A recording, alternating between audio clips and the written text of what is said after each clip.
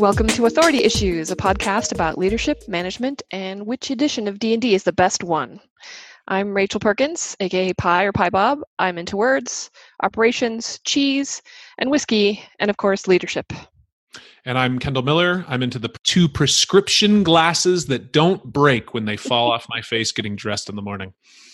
I'm currently wearing backup pair, which is why I look like a moron. Today on the show, we're talking with Mitchell Hashimoto, founder and CTO of HashiCorp. Hi, Mitchell. Welcome to the show. Hey, thank you for having me. We are going to dive right in, and typically when we get started, we ask folks, tell us about your path to leadership, to management, to where you are now, which is, a pretty impressive spot, got to say.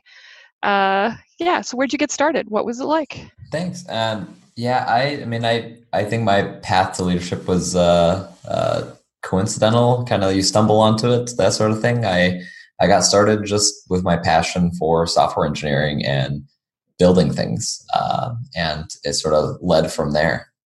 All right. Can you say a little more about other earlier management or leadership roles you've had? And was your first job HashiCorp? Yeah. Did you get started at Arby's? Give us some nitty gritty. Okay. Yeah, I didn't know how much detail you wanted me to go into. No, I didn't get into management until HashiCorp, I think. I guess you might say otherwise, but my first, I went through normal jobs like as a kid, tutoring and, smoothie places and things like that. But my first real job, I think, would have been, I worked at an Apple retail store, which doesn't sound like a real job in and of itself, but it was the first job I had that taught me a lot from a leadership perspective. Ooh, I don't say more about that. Yeah, so they did a really good job, and I've blogged about it since then. And honestly, a lot of the way we sort of act and behave and teach our employees at HashiCorp was molded off of my experience at the Apple retail store. They really teach everyone to how to interact with people and how to be empathetic and how to be kind and how to understand that. I think one of the first things they taught me that was really, really useful was that people are angry for a reason, and it's not like the things they said was like 99% of people when they are negative or angry, it's their reason. There's 1% of people that are maybe just like bad, evil type of people. Maybe they sort of left that open. But yeah, the examples they gave really resonated with me. It made me change my viewpoint on how to react to conflict and things like that, which I think as a leader, you get a lot of that. The example they gave was like, if someone walks in the store and is cussing at you and telling you how crap, all the stuff you sold them is, like, if you dig into why, you very often find things like, their hard drive lost all their only copies of their wedding photos. And it's like, things like that are very real, okay reasons to be angry.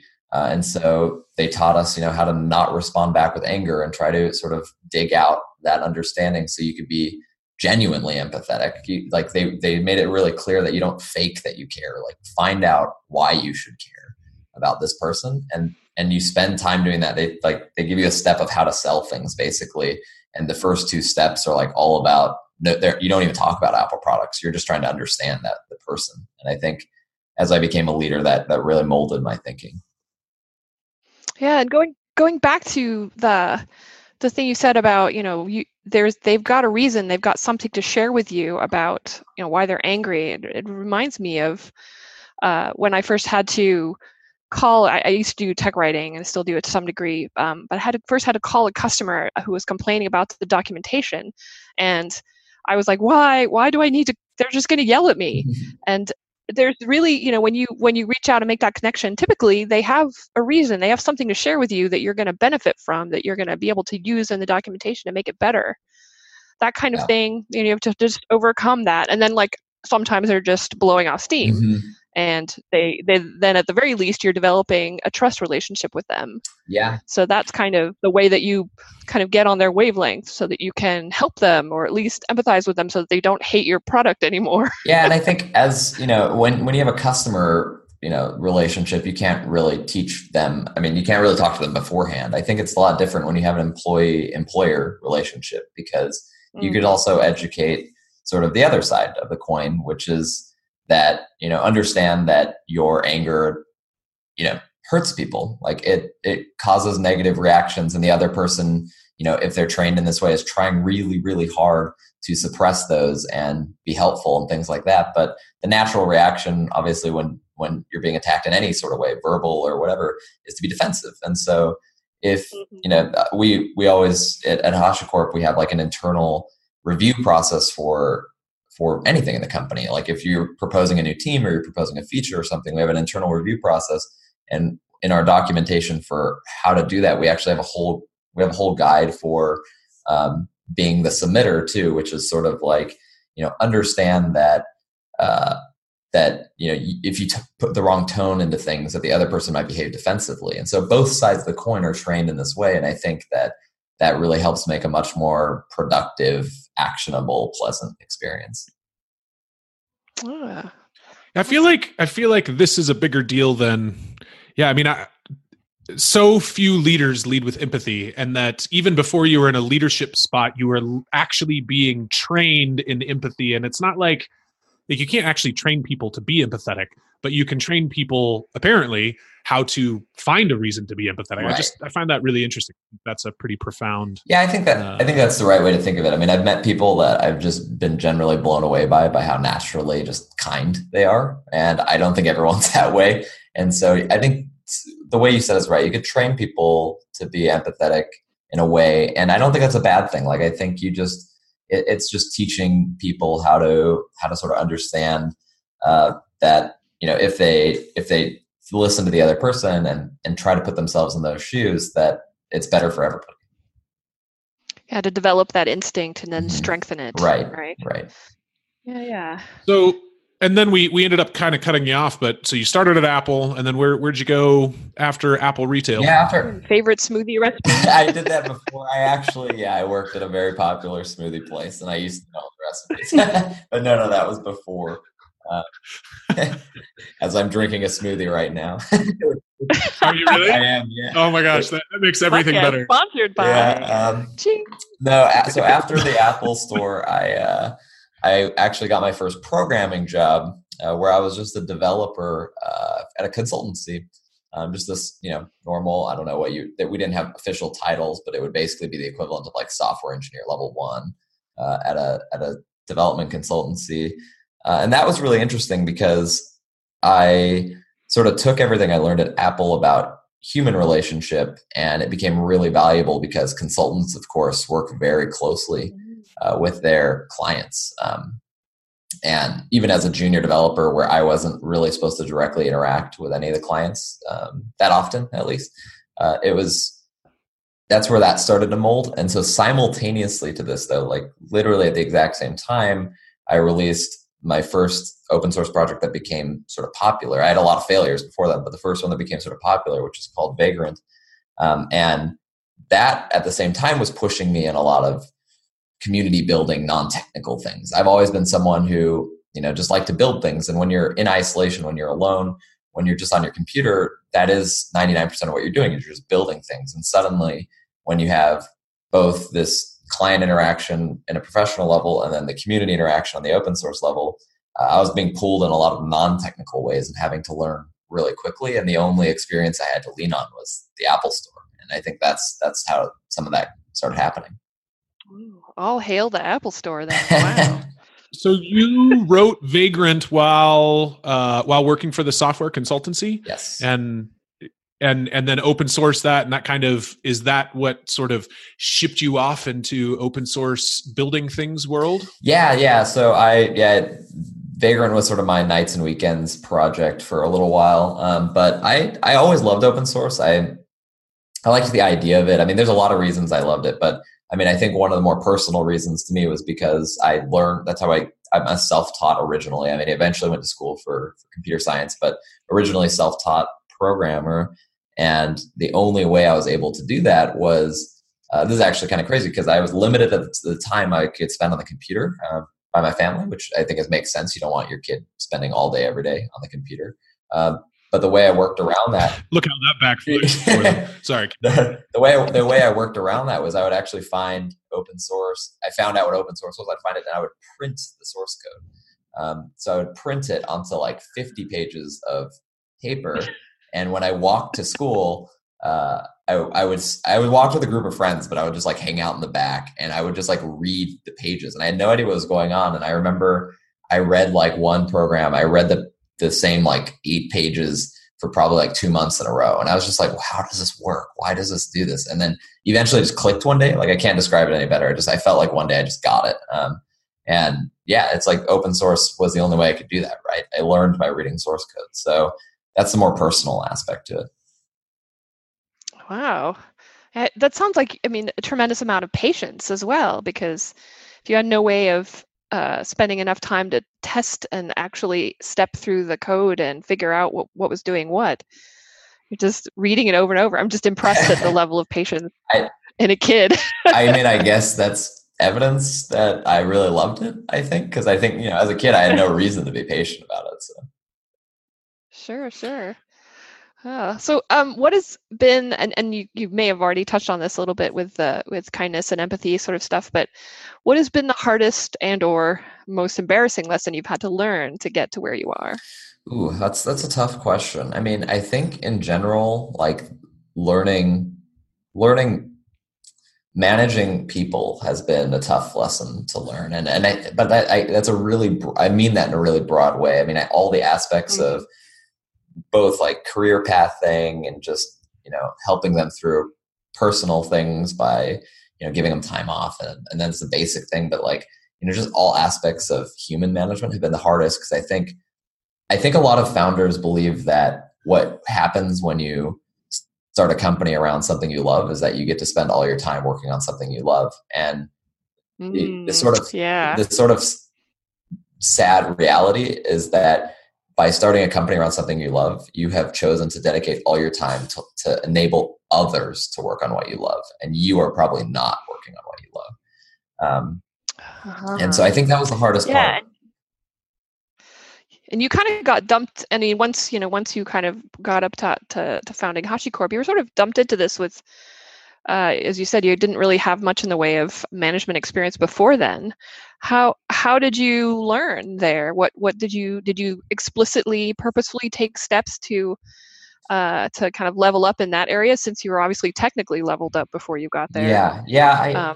How did you build up on what you had? I think you just have to use as many resources as you could reach. And so for me, that was talking to people, it was reading books. And, I think looking back at maybe this isn't the right approach, but for me, all I could do was sort of take on a lot of blame and take on a lot of burden on myself over I didn't know how to deal with stuff like this employee is underperforming or something like that. And so, rather than look at that, and I'm not someone who would look at that as a disciplinary thing. It was like, how do you enable this person to do better?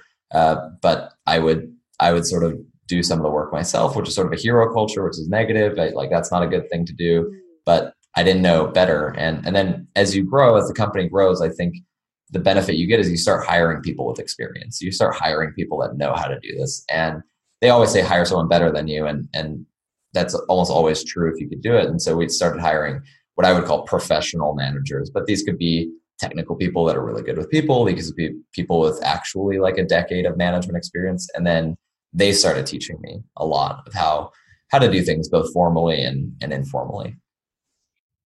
Do you look back on that time feeling like you made every rookie mistake that there was to make, or do you feel like you managed to get by relatively unscathed in those early years? Definitely not unscathed. I don't know if I don't think I made every mistake, but I made a lot that I look back and I'm not proud of or happy about. I don't think anyone was, or me even, was like permanently damaged in any sort of way, but there's certainly situations I didn't handle correctly. There's places where I think my biggest regrets, and I talked to Kendall before this and said this was one of my biggest regrets, is that there was one junior engineer that joined HashiCorp that ended up leaving. And without getting into the details, I won't, but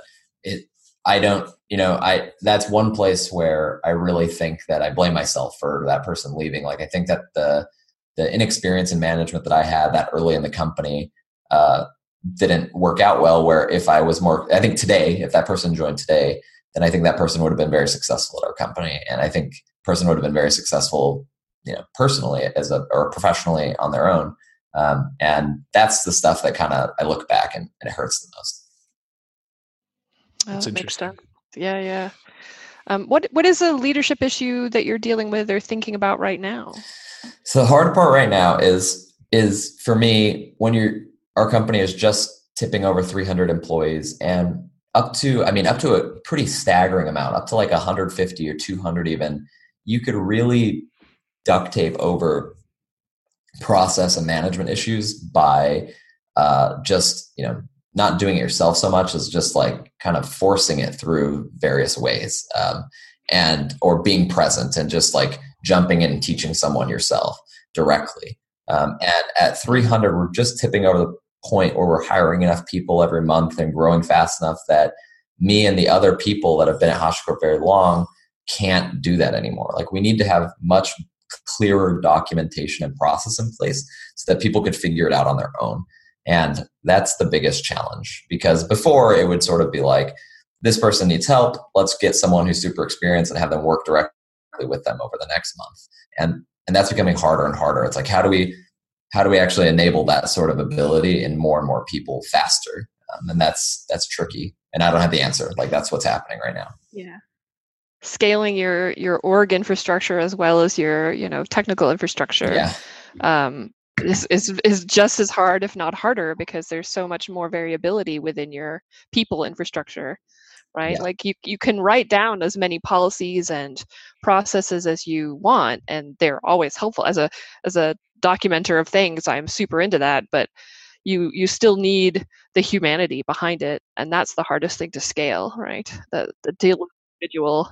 Yeah, and I think that people are just so complex and it's beautiful, but they're so complex. And, I think engineers and technical, as a technical person myself, I like to believe that computers are complex, but they're really not. They really do exactly what you tell them to do, and they make exactly the mistakes that you code into them. And people, though, every person's different, and that's just not true for technology. Beautiful, complex, and frustrating as hell, because you just don't always know the answer. Yeah. Totally. Well, so, I want to ask along those lines with regards to people and their messiness, I'm sure there's a number of people that you've hired that you've been, shocked at the things that they've done positively for the company, mm-hmm. or hey, wow, this person really filled a hole that we would have never, known to fill, or this person built a process that has changed everything. Can you just give us one story, like who's one person, and if you don't want to talk about them by name, that's fine, but what's one person that you hired that you feel like really leveled up the company in a way that kind of surprised you, like we had no idea we needed this, or they did this so much better than we thought we could. Or what is that thing that they did? Yeah. There's two ways I would answer this. There's some people you hire with a ton of experience that bring just stuff. You both expected them to come into the company and teach you stuff, but you're blown away with how much they actually teach you. And I would say that's true in general for some of our upper, management or executive leadership that we've brought in. But I think the more interesting part is when you hire somebody and they grow into something like so mumuch more talented than you ever could imagine. And I won't name this individual, both because it could be like embarrassing, but also they haven't told me it's okay. But yeah, we hired one of our first, I would say 20 employees that we hired. It was just like a standard engineering role, basic engineering. And since then that person has grown into a very sort of high level management track individual that has become a cultural champion within the company. And this person's super capable of just coding. Like if we just wanted this person to just code all day, they could do that. But they've really I sort of look to them as showing us like the importance of I don't know, bringing. I'm a all business kind of person in a way. Like I'm not the fun guy usually, right? And I think this person really showed like how the culture could be exactly what you want it to be, but also like grow and become healthier by introducing this fun aspect, which is particularly important because we're a remote company. And so you don't get the office banter and the office sort of body language. And since we're remote, like having these quirky little like Slack questions or things like that, like really up the culture. And I'll give you an example. Like we use this thing called Geekbot to do asynchronous status updates using Slack. So what everyone's working on and things like that, but they just talk to a bot in Slack and it records it and anyone could look at it at any time. And one of the questions that the Slack bot asked me yesterday is like, I came back, it's Monday, and the first thing I open up Slack and I see the question, would you rather fight a horse-sized duck or 100 duck-sized horses? And I don't make those questions. Yes. And what was the answer? I think I just responded with an expletive. I was like, F. Either way. But the fact that you could go look and see what everybody in the company answered to that ridiculous question is, you can laugh about it and stuff like that. Yeah, it's a good thing for a Monday morning. Yeah. And it's, we're not trying to build, there's a certain level of like, let's be serious, let's get our job done, let's be professional, but also, we could have fun doing it. Yeah. And it's good to have, have someone who knows the right level of that too. Right. There's the person who's like just making jokes all the time and you wonder, do they ever have a serious thought? And this Let's be nice, Rachel. Like that. Let's be nice, Rachel. Yeah, Kendall, you're hilarious, man. Totally hilarious all the time. That was low right there. This is a question I ask, and I used to think that I was right about this all the time, but it turns out I'm about 50-50 with my guess. Are you an introvert or an extrovert? And how does it affect your work? Yes, so I've done a lot of those various personality tests that test this, and every single one, I'm a very, very strong introvert. So, and I feel that, and I believe that for sure. So. Yeah. How do you compensate for that, or how do you adjust your style and make that work for you? So I think we had some executive coaching come along a few years ago, and this was a really interesting thing because they talked about this. It's very common actually for tech companies, and I don't mean to stereotype or anything, but they just use the numbers. They've been executive coaching for hundreds of companies over the past decade, and they have like the raw stats of these tests, and it's like something like the executive leadership at tech companies less than like 200 employees is 90+% introvert leadership. Whoa. Yeah, it was something like that. I don't have the exact numbers, but it had that response. Everyone was like, whoa. And so a lot of the importance of how to be a successful executive and how to be a successful leader was how do you lead and understand extroversion. And the stuff I didn't, that they taught was actually going back to this empathy thing, but I never thought about empathy in terms of introversion, extroversion. And the way they taught it was that, we recognized that a lot of our internal processes were built around introversion. It was built around like, I'll use this review process example. It's a big part of our company, but it was built around the idea of go hide in a corner, think through the problem, write out what you think is the solution, and then go propose it to people. And for an introvert, that's very often what you want to do. As an extrovert, that's a draining negative process. What an extrovert, again, stereotyping here, but as an example, what they want to do is go into a room and talk with people through the problem and have a collaborative experience. But again, for an introvert, that's awful. They don't want to do that. Mm-hmm. As a screaming extrovert, I can confirm that is definitely how I would want to process that. And sitting in the corner and thinking about it sounds terrifying to me. Yeah. So we adapted our process to change the way we talked about this, which is that we still expect a single document to be shared asynchronously with the company with a proposal, but we made it really clear that the document is the artifact and not the process. We're like, this is what you should produce. But if you want to get in a room and talk to people, if you want to sit outside and just have a cup of coffee by yourself and write it down, like do what you have to do. But the final produced thing is this art of this document. And that helped some teams, and some teams were predominantly extroverts, and that helped them. They do things differently. They do hop on the whiteboard and do things that way. And a lot of our engineering teams, which again, sort of biased towards introversion, still do the sit quietly for a couple days and just produce this document. And it's all good. Yeah. That's like outcome based. That's cool versus, the Well, process. Sorry, Kendall, yeah. go ahead. Well, no, it's okay. It's okay, Rachel. I'll just keep interrupting you. Works out for everyone.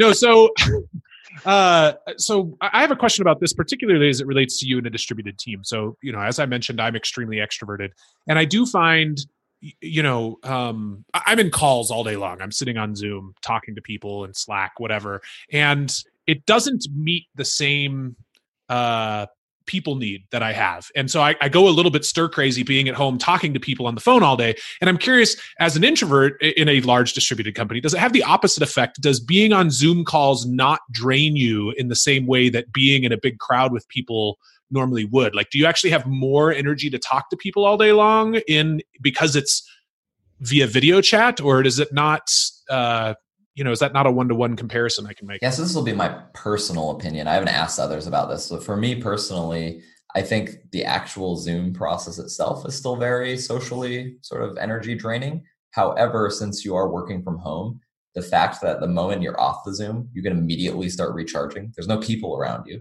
So like I could exit the Zoom, have another meeting in 15 minutes. And for those 15 minutes, just be to myself and go do whatever I need to do. And I think that makes it so I have more, I guess, stamina with regards to meetings. I could have a full day of meetings as long as I have these right breaks in between. Yeah, I can totally relate to that. In fact, I was interviewed for this podcast this last time, and I talked about that very thing where it's super draining just to have to present yourself to people all day, every day, especially in an open plan office. I mean, I'm so used to those at this point, but yeah, that really resonates with me, where you just need a few minutes to be by yourself, to not have to worry about what anyone else is thinking in that moment. It's super helpful. Totally. So, what is your relationship with authority? Because this podcast is called Authority Issues. How do you feel about having authority over other people, and also how do you feel about other people having authority over you? So authority over other people is a power I've had to learn to be responsible with, I guess. It's I've learned it, I guess to me the direct answer I'd give you is it's scary, it's stressful. I don't love it, but I understand why it's important. Like, it's important to get, enable others. And like I said, you're training others in the company to work on what you love to do, sort of in the way you love to do it. And so that requires some level of authority. The downsides of that was I learned really early on. I emailed, this was maybe back to Kendall's question, like 30 minutes ago, was like, what mistakes did you make? And this was one of the worst ones. And so simple was I emailed somebody on like a Friday, a really casual email, didn't mean anything by it. Just had some thoughts in my head. And I was like, hey, could I grab, an hour of your time Monday morning? Just want to talk through some things. And that was it. Left for the weekend, didn't look at my email. And, that person for sure thought they were being fired and something terrible happened. And I truly 100% just meant I just have some interesting stuff I want to, just talk through. Yeah, I want time on your calendar on Monday. And first thing, and don't be late. I found out because that person ended up calling my co-founder on Sunday crying, being like, I've been thinking about this. I don't know what I did. I'm so scared to talk to Mitchell. And then my co-founder called me and I was like, what? Like, what's happening? And that was a hard lesson, right? Like I hurt somebody totally inadvertently. And it was only because of this authority. Yeah, Which I mean, I get it the other way though, still, Mitchell. Like if an employee comes to me and says, Kendall, can you talk tomorrow at 2 p.m.? Yes. I panic too. I'm like, oh my gosh, I wonder what I did. And like, are they going to rage quitting? Yeah. I think the panic. I think that's healthy though, because I think that shows that your company, like if you feel that same way about, I guess, someone like below you, I mean that literally on the org chart, like someone below you, if someone could have that effect on you, I think that shows a healthy level of empathy and like culture in the company that they have the power to do that to you. Because in a lot of ways it could be one way. And I think I get the opportunity to go to a lot of companies around the world, and there's certain regions of the world where it's very one way, right? Like your boss says jump, you say how high, and your boss says something 1 + 1 = 3, something factually wrong. and you as a subordinate just says yes, right? Like there's cultures like that where there is no power. Yeah. And I think that this authority inversion is really healthy, and it's not an inversion, it's just a equivalence, I guess. Yeah. And then the second half of that question is like, how have you felt about people having authority over you? I mean, when you were younger, when your parents had authority over you, or still do maybe, whether you feel weird about that or whether that's something you're comfortable with. Well, and I want to tack onto that question. Well, actually answer first and then I'll tack onto that question. Sure. I mean, I think it's changed over time, right? I mean, I think I went through the teenage years where I was like, screw authority and angry at anyone who told me what to do. But as today, I mean, I guess that authority in some ways is comforting. I mean, knowing that there's someone else thinking through something and feeling like this is what you should be working on and giving you that guidance is really comforting in a sense. And then at the same time, sometimes it can feel restricting, but I think it's having this healthy inversion is the right way to do it. Because if someone with authority tells you something that you disagree with, having the power to say you disagree with it is important. And that doesn't mean you don't do it. Like maybe you disagree and the person says, yeah, but like you kind of have to for these reasons, but like the reasons are what I want to know. Right. And so when there's authority in that sense, I think it's healthy. I think the place where authority gets really frustrating is when it's used unfairly.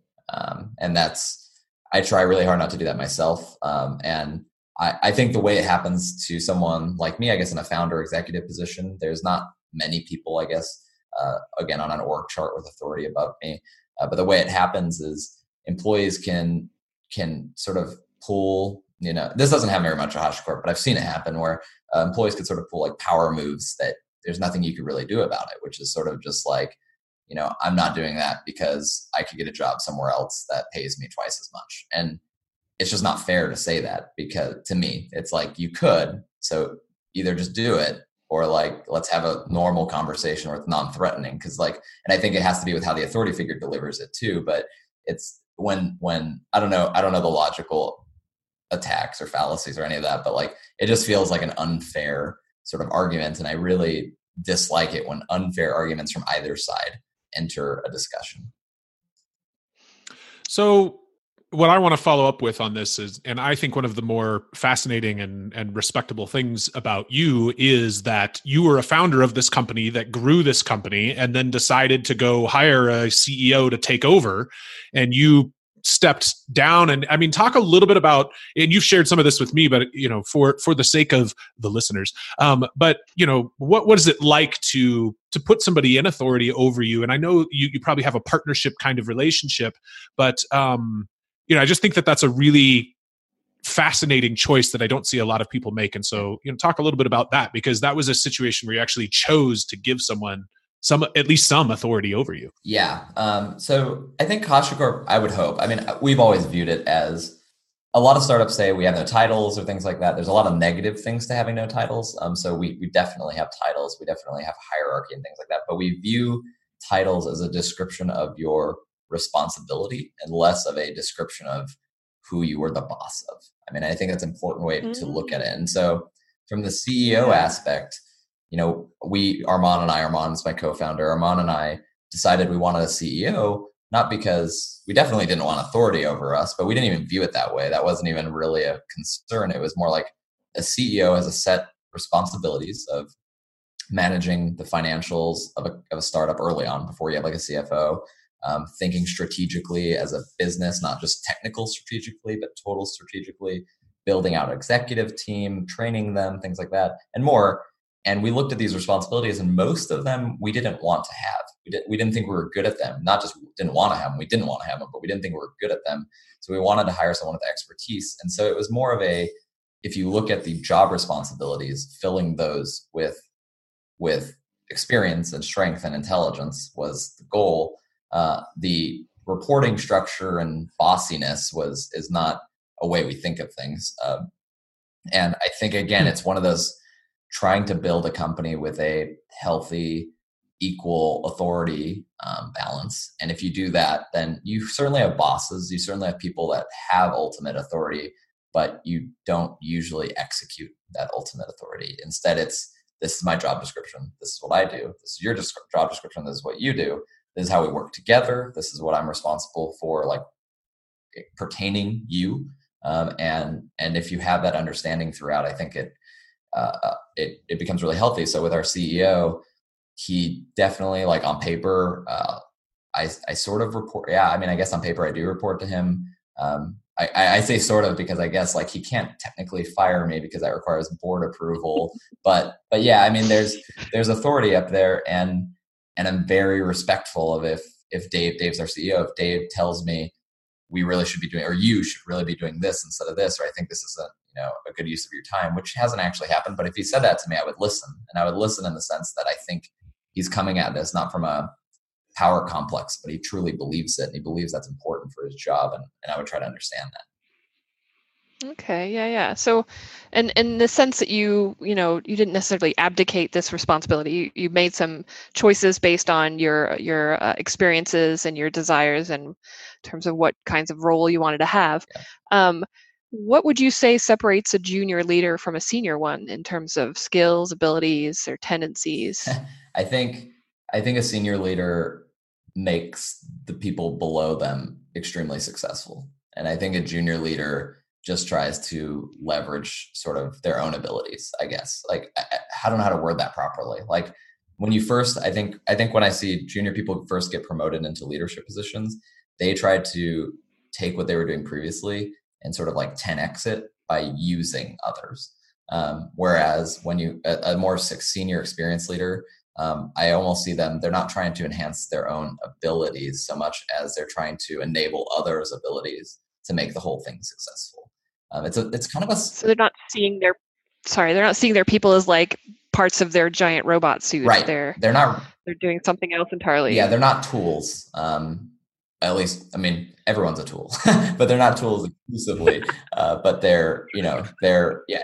If we could just pull that out as a quote for this, everyone's a tool. We're all a tool for some end means.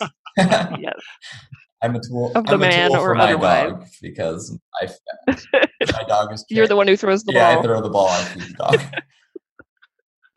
Probably pick up the poop, which I mean is kind of the ultimate demonstration of that. Oh, once again, we get to poop. Actually, I'm not sure that we've gotten to poop in this podcast before, but thanks, Kendall.